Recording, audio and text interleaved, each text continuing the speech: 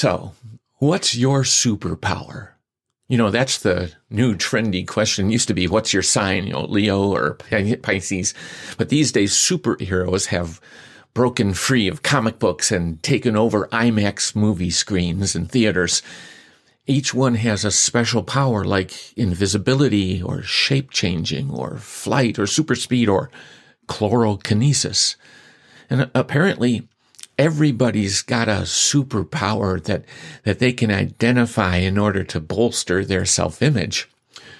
My power is riding horses, says 13-year-old Susie.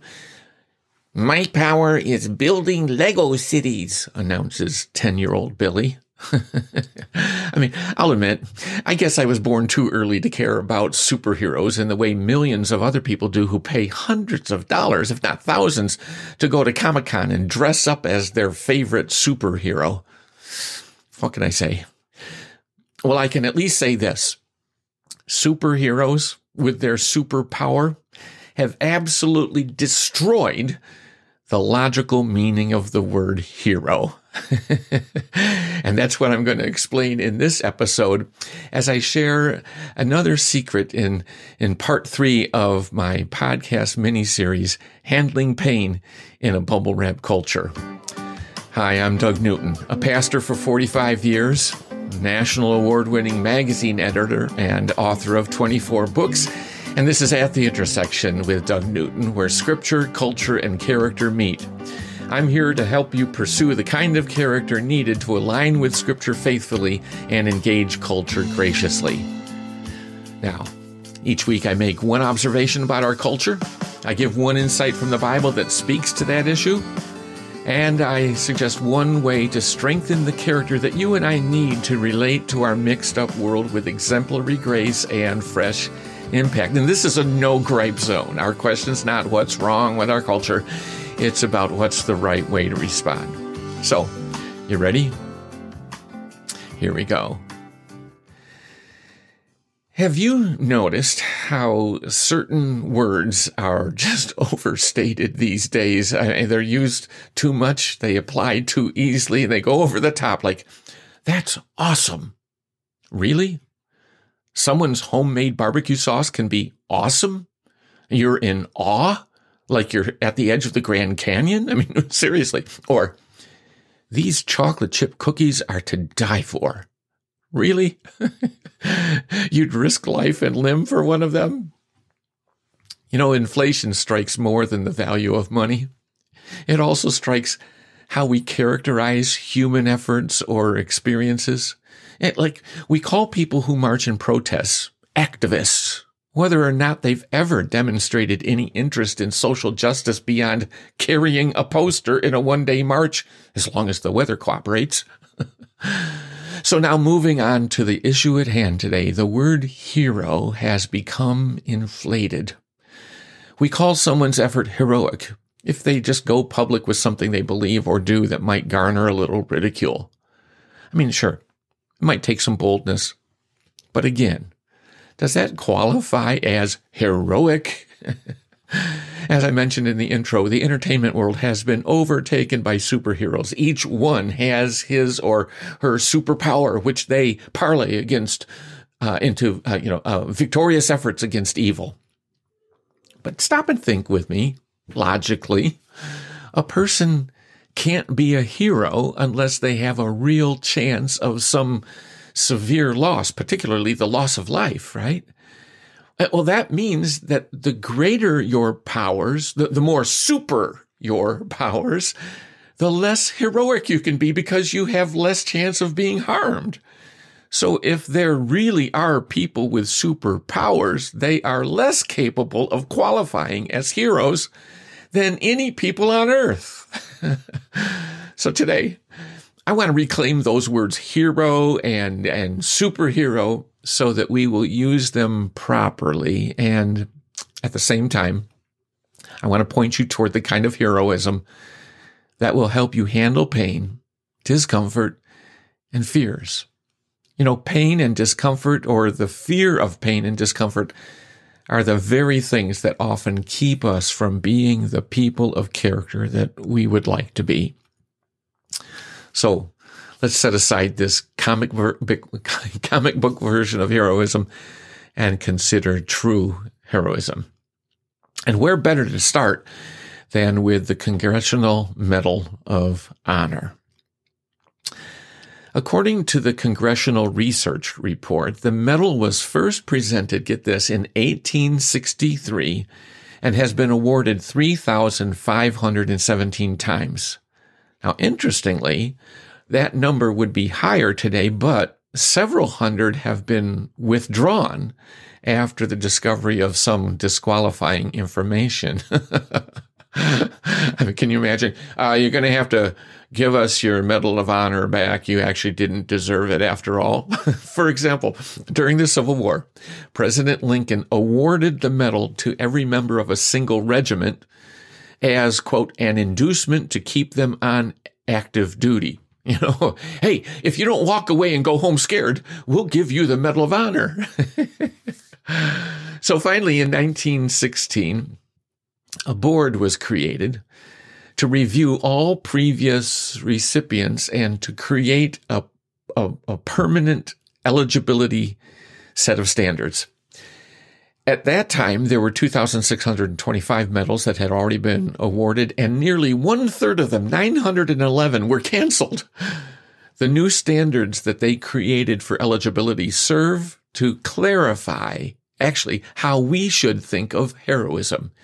Let me read from the actual legislation, the three standards that they set. Here we go. The president is authorized to present in the name of Congress a Medal of Honor only to each person who, while an officer or enlisted person of the armed forces, shall hereafter, in action involving actual conflict with an enemy, distinguish himself conspicuously by gallantry and intrepidity.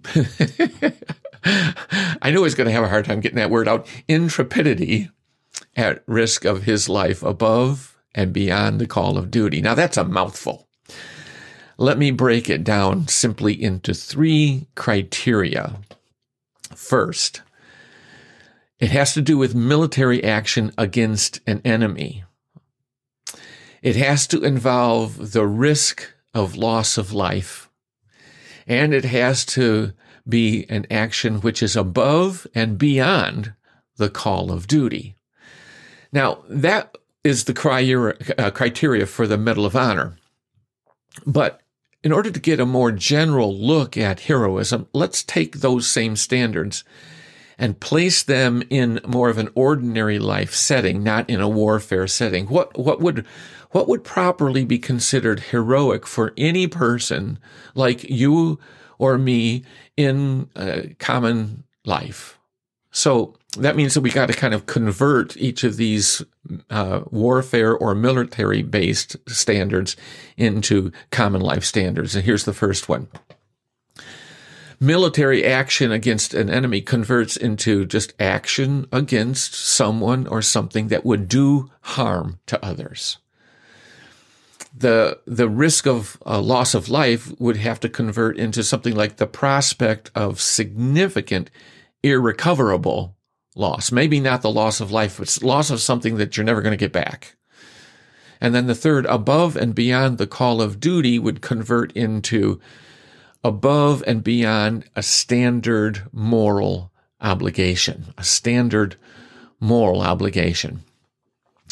Now, one day my high school friend and I decided to jump into rapids with inner tubes below a 150-foot waterfall swollen by hurricane amounts of rain.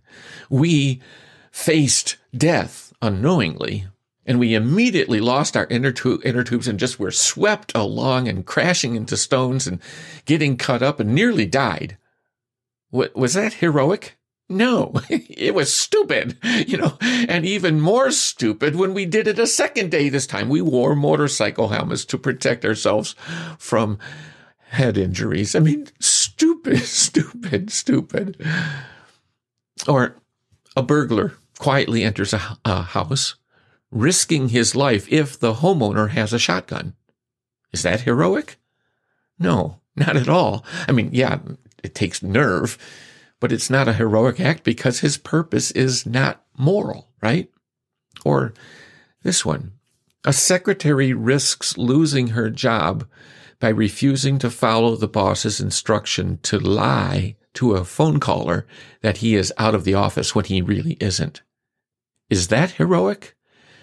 Well, I mean, it is commendable, but it doesn't actually qualify as a heroic deed because it actually isn't above and beyond the standard moral responsibility that we all have to simply tell the truth at all times.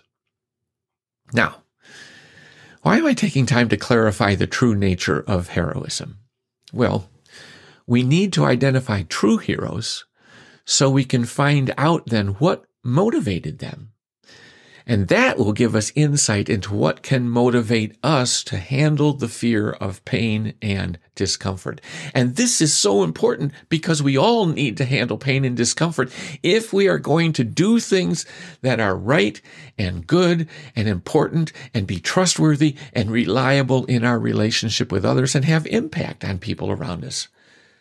Now, last week I introduced the value of distraction.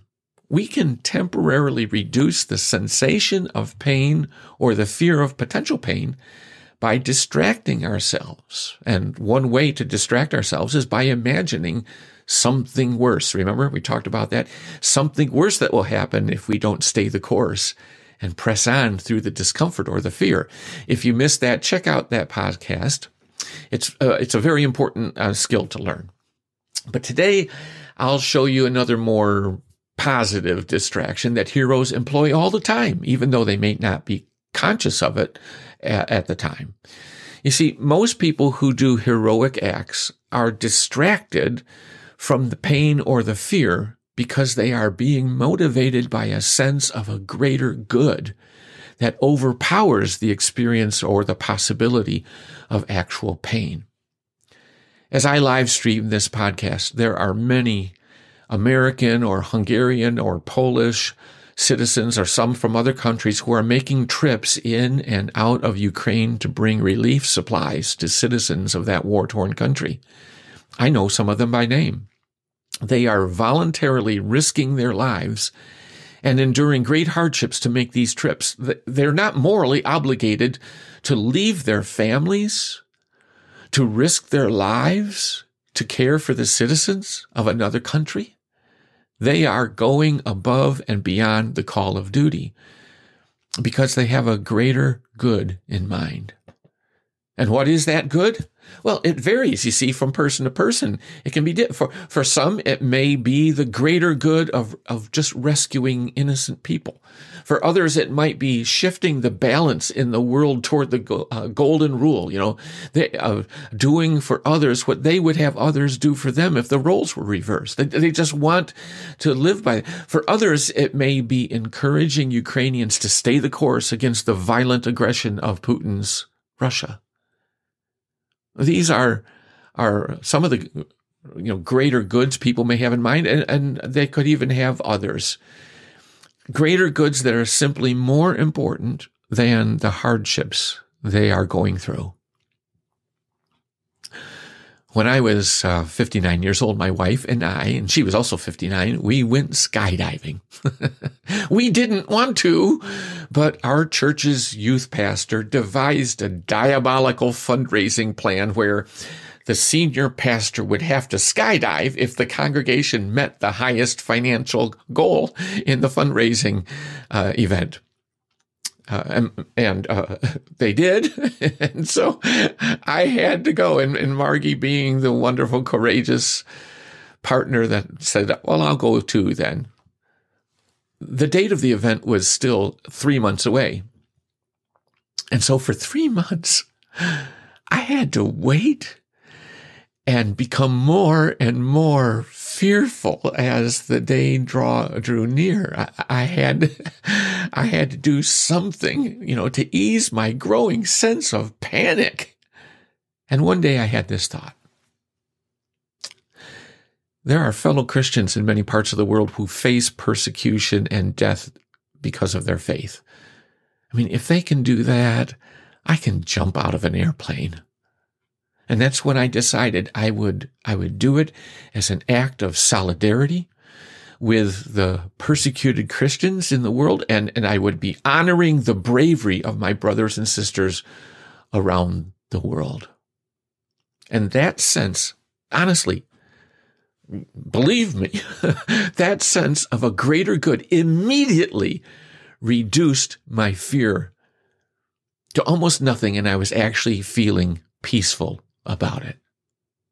That is, right up until about 10 minutes before, and they made us start signing these documents that just kept emphasizing page after page. You could die. Sign your name here. You could die. Make sure you sign your name here. You could die. Say all three names: Douglas, Mark, Newton. And yet the distraction of this greater good actually worked. And the experience was incredible. However, I did decide that it was going to be a once-in-a-lifetime experience. Well, something like this greater good principle fills the Bible's most famous chapter about heroes. 15 people are specifically named, and scores of others are mentioned in categories and general terms, and all of them faced, as the writer described, severe suffering and death because they looked forward to the greater good of a better resurrection. Listen to this. Others were tortured and refused to be released so that they might gain a better resurrection. Some faced jeers and flogging, while still others were chained and put in prison. They were stoned. They were sawed in two. They were put to death by the sword. You see, that's the secret of handling pain. Another one, you're distracted from fear and pain by a vision of a greater good. And that's all through the Bible. Let me just take you to the Apostle Paul, a couple of examples. There was a time period when he could have been so frustrated, like many of the other disciples were, over the fact that there were some disreputable people who were preaching the gospel, but rather than getting all torn up inside over the pain of that kind of dishonor and disreputable people, he saw the greater good. Listen to what he wrote. The former preach Christ out of selfish ambition, not sincerely, supposing they can stir up trouble for me while I'm in chains. But what does it matter? The important thing is that in every way, whether from false motives or true, Christ is preached. And because of this, I rejoice. And then in the same chapter, he talks about being in chains in a prison. We can't even begin to imagine what a dungeon-type prison would have been like back then, and how painful it would have been, how uncomfortable, how horrible it would have been. But here's what Paul wrote in the midst of that. He wrote, "Now I want you to know, brothers, that what has happened to me has really served to advance the gospel. As a result, it has become clear throughout the whole palace guard and to everyone else that I am in chains for Christ.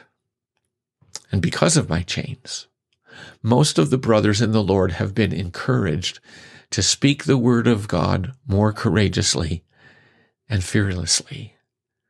You see, that's this image of the greater good in his mind that overpowered the fear, the discomfort. And actually was kind of what made it possible for Paul and Silas in one of their prison experiences to be singing at midnight, singing hymns, rather than complaining or moaning. But again, that's the Bible. That's the Apostle Paul. Let me show you how this works in a very ordinary way. There have been several times in my adult life that I have told lies, white lies, black lies, pick a color. Usually the lie snuck up on me and escaped from my mouth before I even had a chance to trap it. For example, one Sunday, I had finished preaching in our first service, and I was greeting people before the second service would begin, and an older lady named Joyce, who worked in our library, shook my hand and asked, "Pastor Doug, have you seen the new display I made in the library?" "No, I haven't, but I'll check it out this week. I'm sure it's good." Well, I had every intention to follow through, but the next week, Even though I had tried 3 times to break away from my office to see the display, I never made it past the long hall of staff offices without getting stopped and sidetracked. And so by the time the next Sunday came, it had just slipped my mind until Joyce approached me again with the same question. Hey, Pastor, did you see it? Now, I didn't want to lie. I believe very much in telling the truth, even when it's self-incriminating. But it's amazing how quickly our minds can rationalize at the speed of lies. Oh dear, she's going to think I blew her off, that I don't value her work for the church. I don't want her to feel insulted like that. And so in a nanosecond, my defense was concocted and approved in my mind. And before I knew it, it came out as a slippery, oh yeah, it was great. Good job.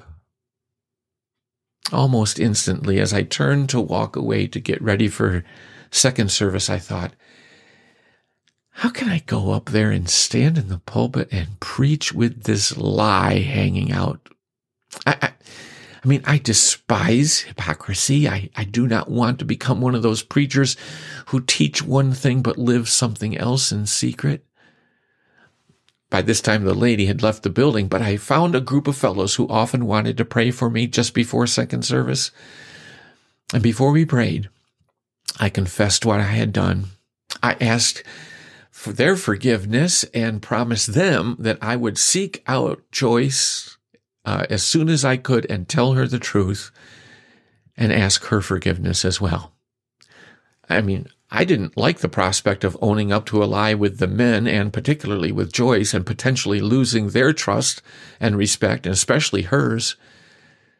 But the fear of that discomfort diminished as I embraced the greater good of the importance of integrity, especially among pastors who stand in the pulpit and supposedly declare the truth.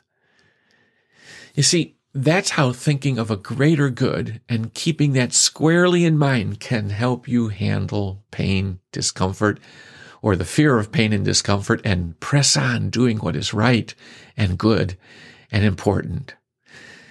Now, if this greater good method sounds like something that might help you, I've got another crosswalk guide for you to use this week to see how this process might apply to your life now and in the future.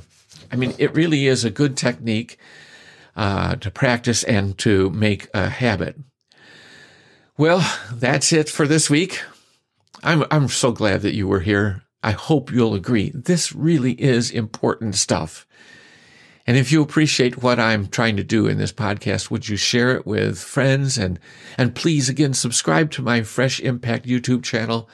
It's so helpful. It tells YouTube's algorithm that there are people out there who want this kind of content and instruction and inspiration in their life. Now, remember, in 24 hours, I'll have the permanent version up on YouTube and an audio-only version for those who want to listen on the go.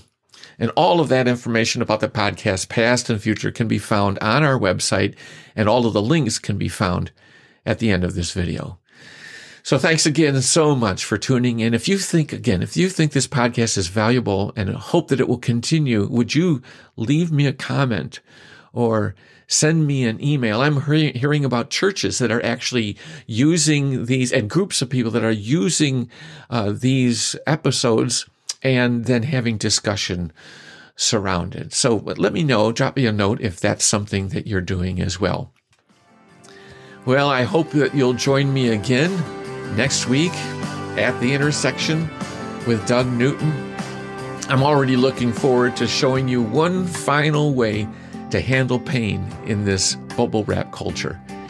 And in the meantime, when it comes to handling pain, always try to focus on the greater good rather than the actual pain. See you again soon.